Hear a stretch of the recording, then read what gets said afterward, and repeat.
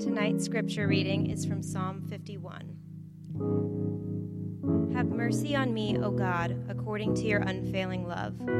According to your great compassion, blot out my transgressions. Wash away all my iniquity and cleanse me from my sin.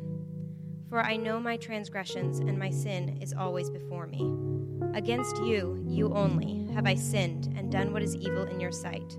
So you are right in your verdict and justified when you judge. Surely I was sinful at birth, sinful from the time my mother conceived me. Yet you desired faithfulness even in the womb. You taught me wisdom in that secret place. Cleanse me with hyssop, and I will be clean. Wash me, and I will be whiter than snow. Let me hear joy and gladness. Let the bones you have crushed rejoice. Hide your face from my sins and blot out my iniquity. Create in me a pure heart, O God, and renew a steadfast spirit within me.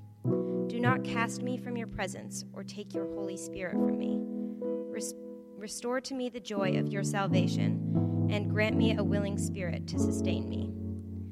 Then I will teach transgressors your ways so that sinners will turn back to you. Deliver me from the guilt of bloodshed, O God, you who are God my Savior, and my tongue will sing of your righteousness. Open my lips, Lord, and my mouth will declare your praise. You do not delight in sacrifice, or I would bring it. You do not take pleasure in burnt offerings. My sacrifice, O God, is a broken spirit, a broken and contrite heart you, God, will not despise. May it please you to prosper Zion, to build up the walls of Jerusalem. Then you will delight in the sacrifices of the righteous, in burnt offerings offered whole. Then bulls will be offered on your altar. The word of the Lord.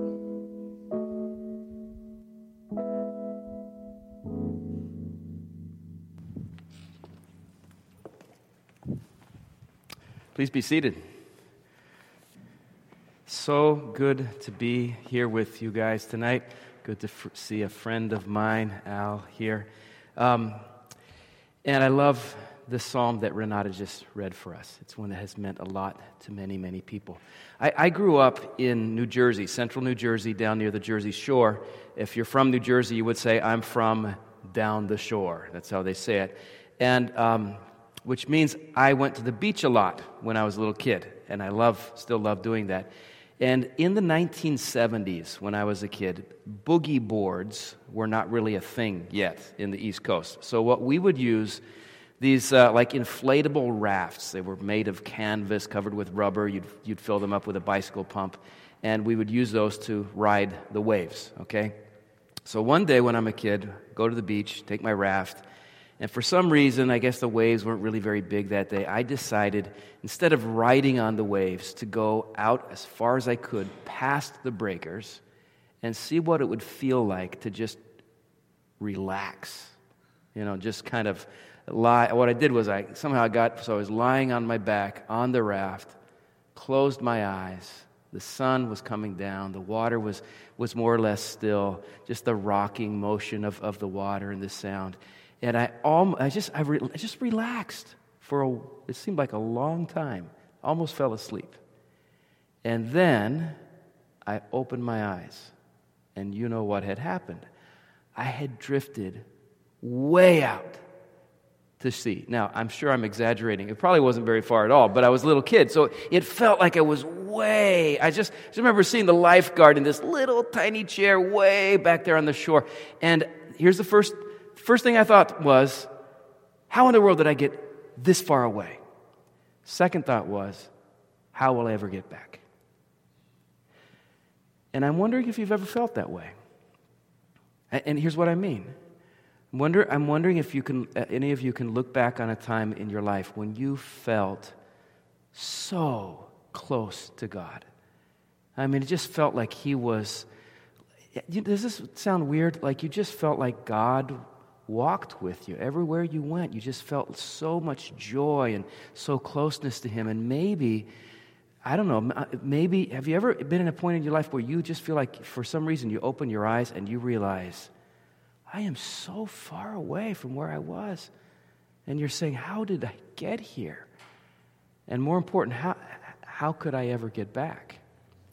Well, the words that we're looking at tonight from Psalm 51, this is a song that voices a prayer. And these words were written by a man who was in exactly a position like that. The rabbinical notes that come with Psalm 51 tell us that they were written by King David. If you know anything about King David, this is a man who really, really loved God. In most of the Psalms in the Old Testament, there are these beautiful songs, these prayers written by this man. He's the only person in the whole Scripture who is described as a man after God's own heart. His heart just beat with a passion for the living God.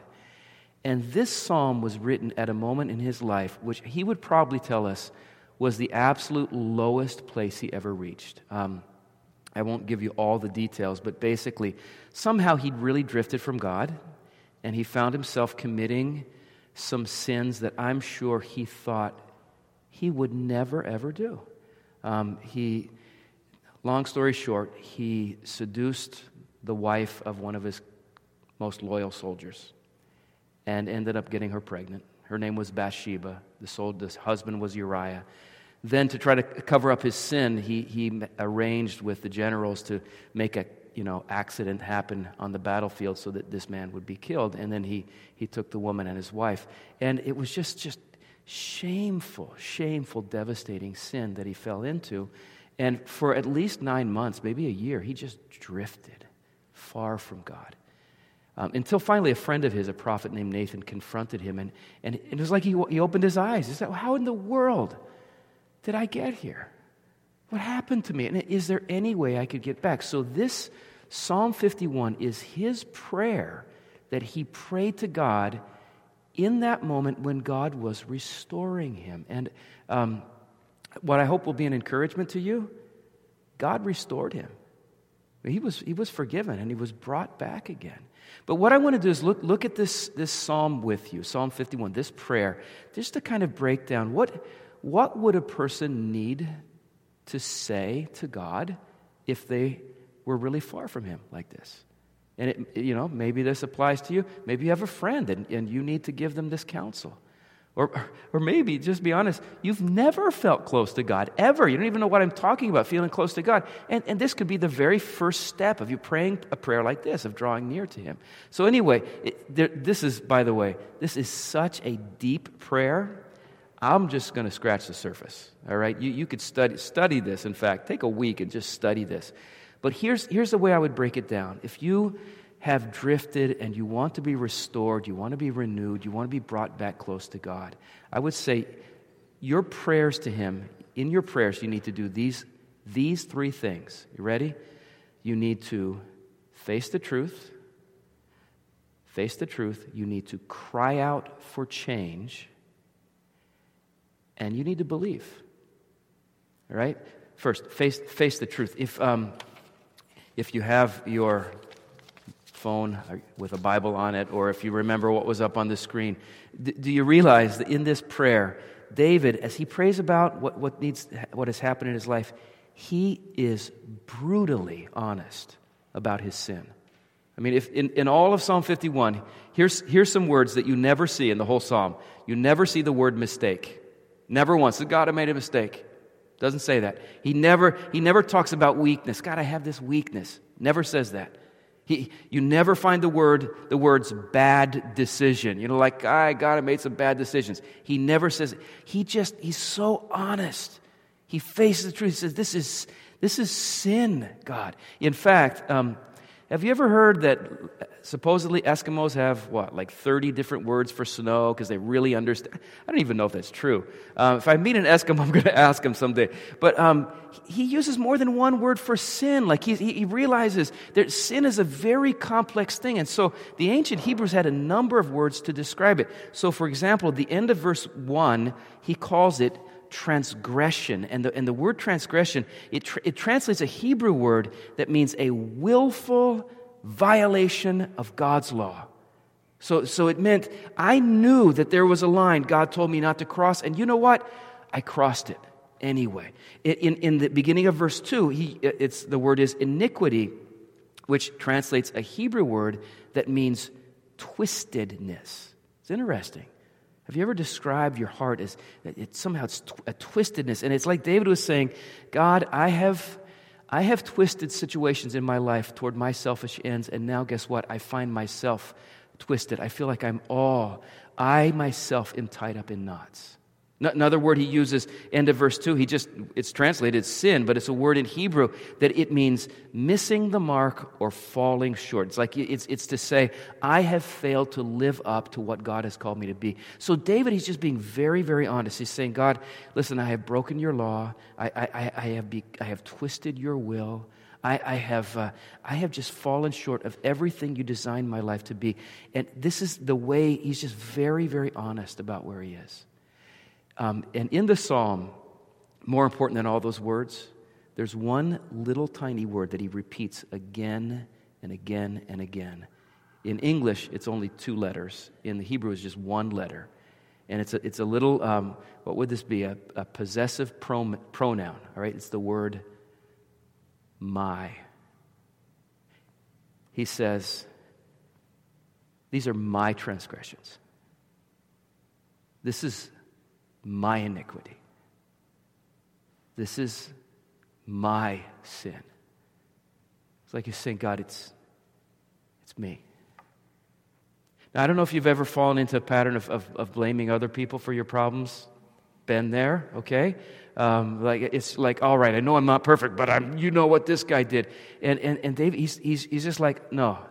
At this point in my life, I can't afford to play that game. I just can't afford to worry about other people. I've got to talk about me because I am the one that needs to be restored. So he's just very, very honest. He says, God, I'm the one. I have sinned. It's me. In the early 20th century, the London Times newspaper in London, they ran a series of essays in which they asked great thinkers of their day to write a response to one question, and then they gave each of these intellectuals an entire page of the newspaper to write their answer. And the question was, what is wrong with the world? So they had different scientists, and they had different philosophers and different political leaders, and they each wrote their long essay of explaining what is wrong with the world. And they asked one author, a Roman Catholic man, very committed Christian, named G.K. Chesterton, if he would write his essay. And when he turned it in, it was just a whole blank sheet of paper, and it had a few words on it. It said, "What is wrong with the world?" And then his essay was, I am sincerely G.K. Chesterton. The guy got it, didn't he? The biggest problem in my life right now is me. The biggest problem in your life right now is you.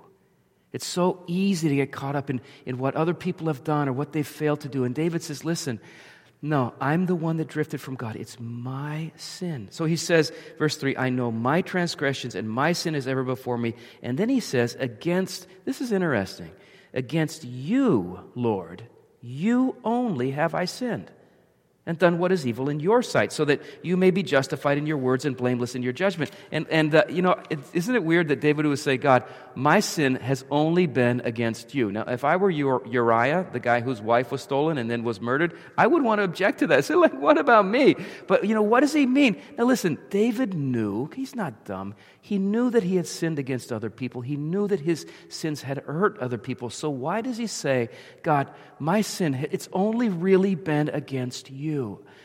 I think he said that because he understood something about the nature of our sin, and that's this. At the root of all of our sins, no matter what they are, we might think of them big sins, small sins, normal sins, weird sins. It doesn't really matter. At the root of all of them is the sin of idolatry. In other words, what leads us to sin is that in some part of our heart we've begun to make something else more important to us than God. So why did David want the wife of another man in his arms?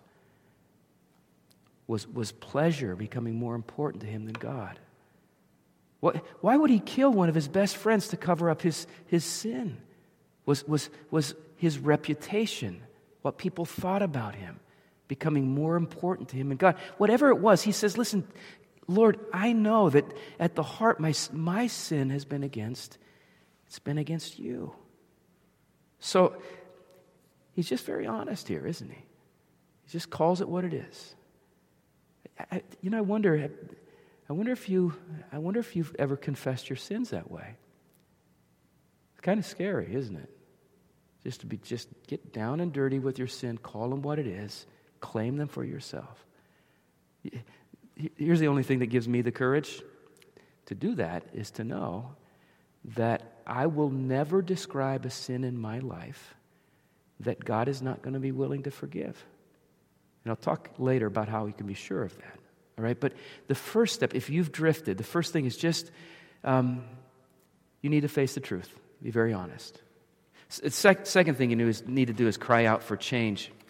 And sometimes I know I've done this, and I wonder maybe you have. Sometimes what we'll do is we'll confess our sin, but we really have no intention of changing. You ever do that? Like, God, forgive me. Put me down for forgiveness again. I'll see you next week. I'm probably going to do it again. And the Bible would call that confession, but not really repentance.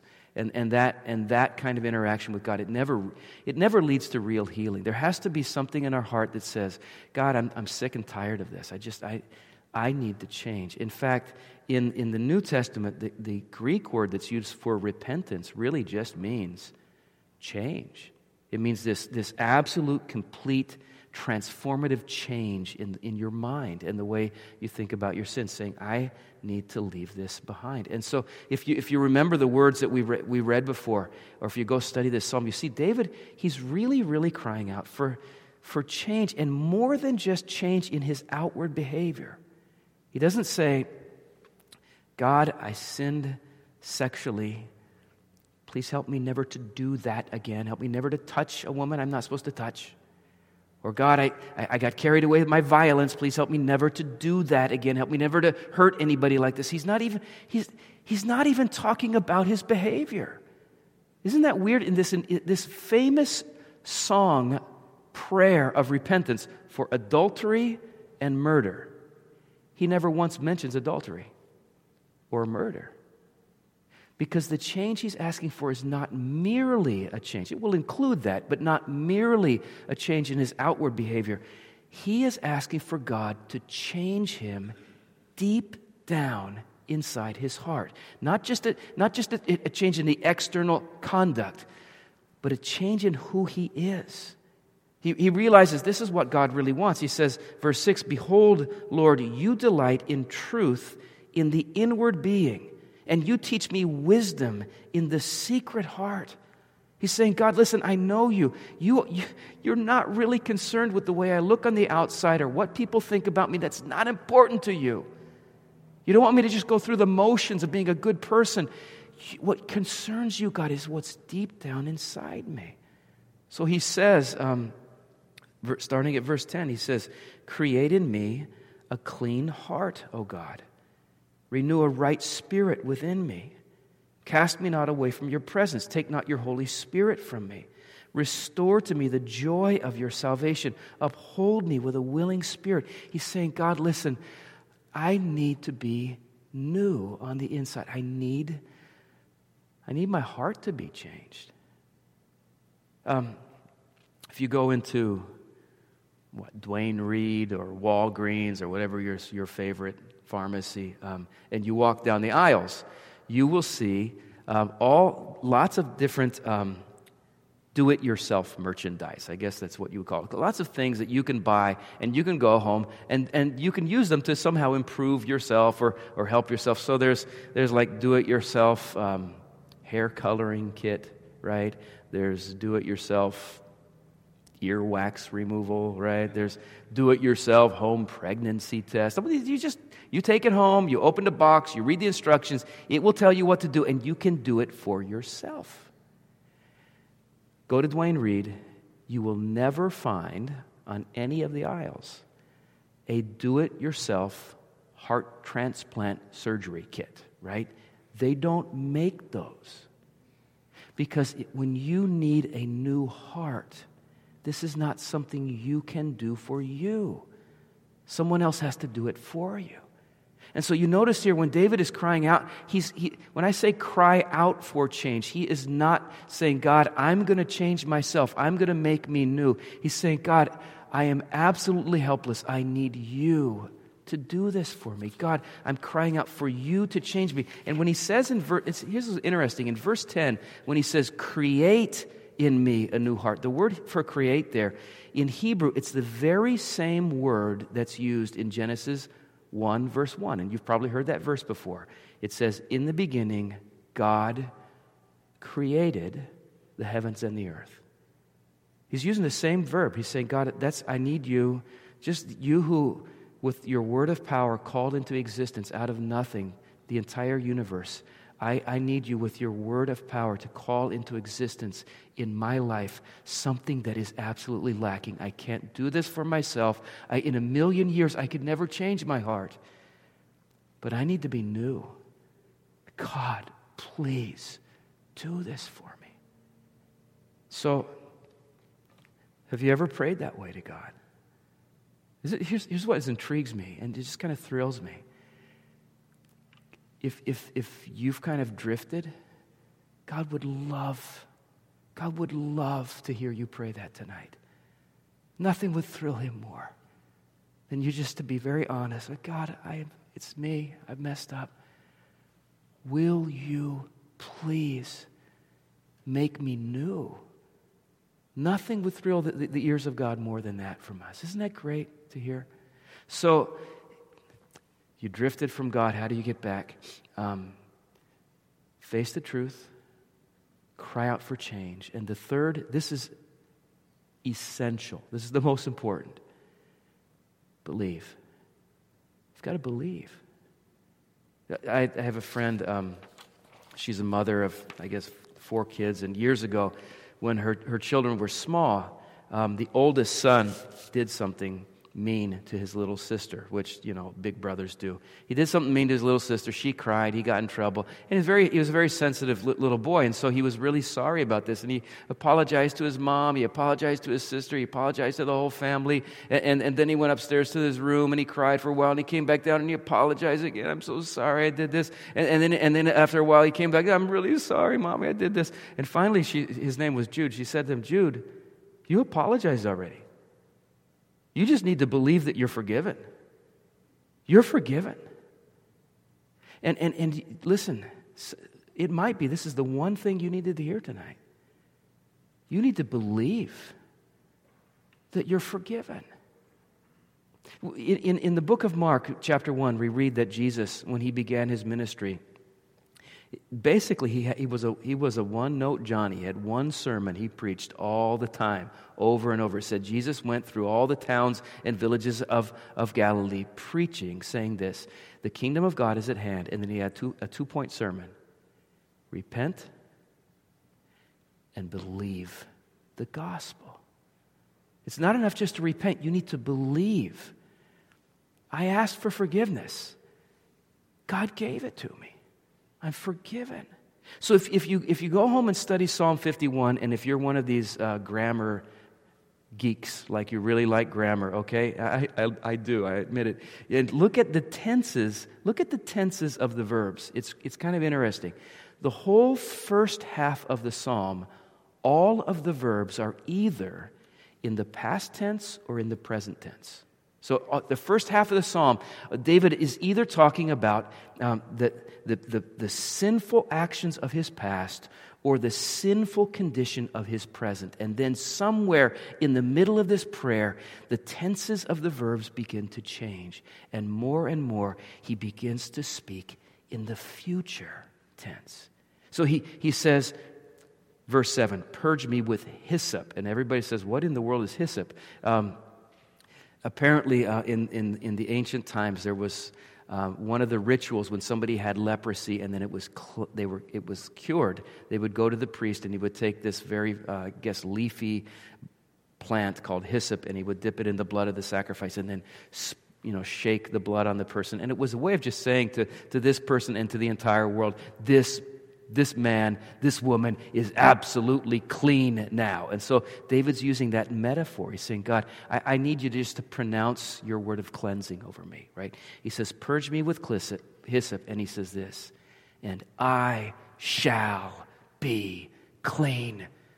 Future tense. This is going to happen. He says, wash me, and I shall be whiter than snow.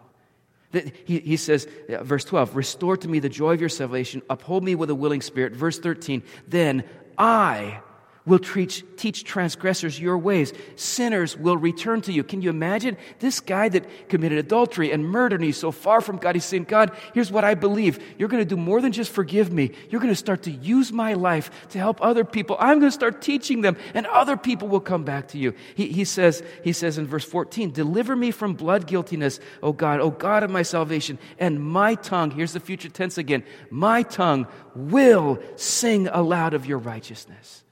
If you know the story of David, he was a warrior and he was a musician, and the thing he loved was music. He wrote all these songs. He would lead the people in worship to the point where he would dance before there's one place he kind of embarrassed himself. He got so carried away just dancing with joy and singing before the Lord.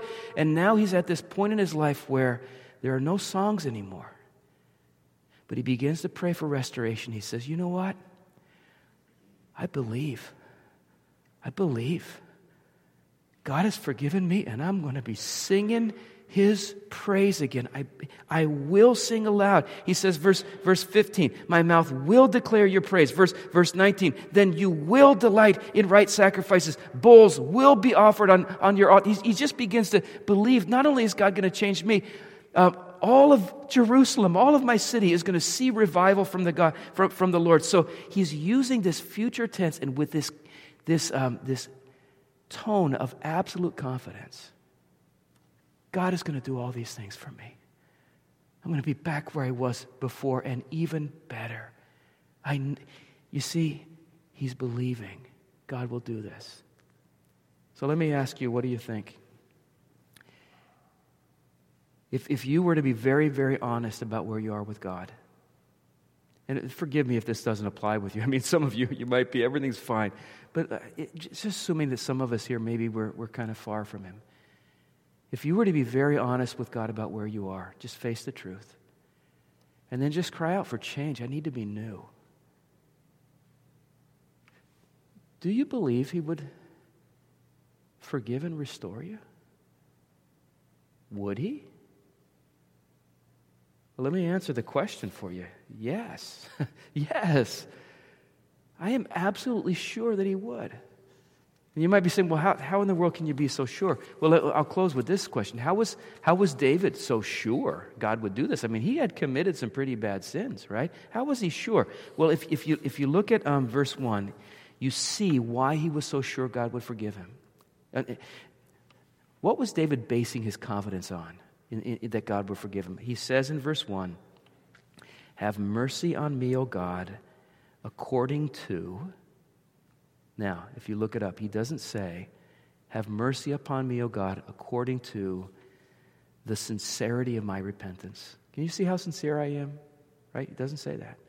Or he doesn't say, have mercy upon me, O God, according to how hard I'm going to try to change. I'm really going to try hard. So God, according to that, will you have mercy on me? He doesn't say that. Nor does he say, have mercy upon me, O God, according to all the good things I did in the past. Remember how I killed Goliath? Remember that, God? You owe me one. Forgive me. He doesn't. Listen, none of our past obedience would merit God's forgiveness. So why is he so sure? What's he basing his confidence on? Here's what he says. Have mercy upon me, O God, according to your unfailing love. According to your abundant mercy. Blot out my sin.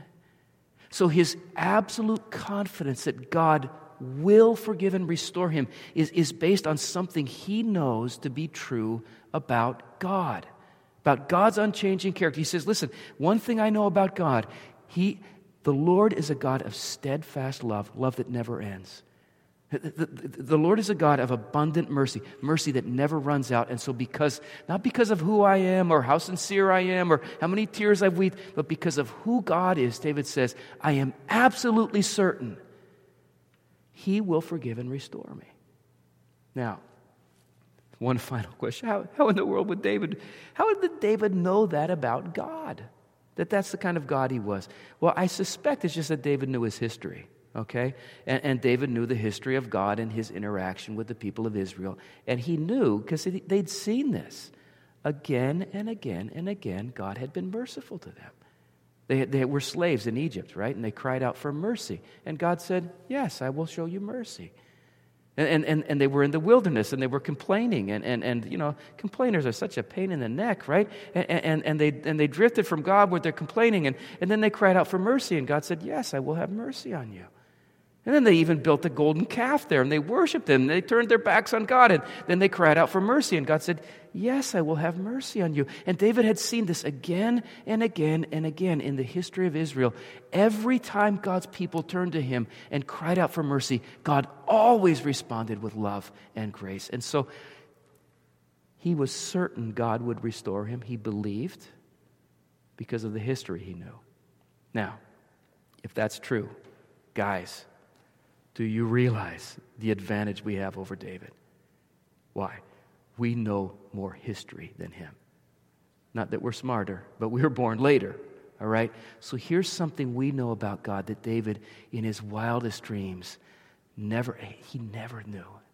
We know this. The God of heaven is so committed to reaching and restoring sinners that he sent his son Jesus to die in their place, so that anyone and everyone who turns to him with repentance and faith will be made new, forgiven, and restored. I mean, if you know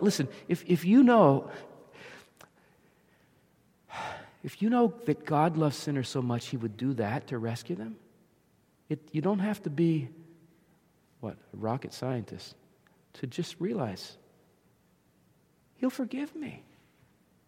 I can just believe this. And so, when you're invited to come to the Lord's table later tonight, or after I finish, I would just encourage you, if you come to the table, make that just kind of like you are reenacting faith. You're just coming up here saying, I have a God who forgives. I'm going to be very honest with him about where I am. Maybe you just need renewal. Maybe it's nothing big. I'm not assuming anybody here killed someone last week, like David. But just in some little way, you just need to be restored. Just be honest with him. Say, God, will you change me? And then just, even when you come to the table, just say, God, this is my way of telling you. I believe you'll do this for me. So let me close in prayer. Pray with me.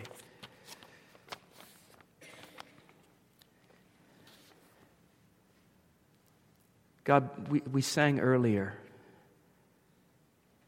your love never gives up. Never gives up on me. We thank you that you have proven that to be true when you gave us your Son.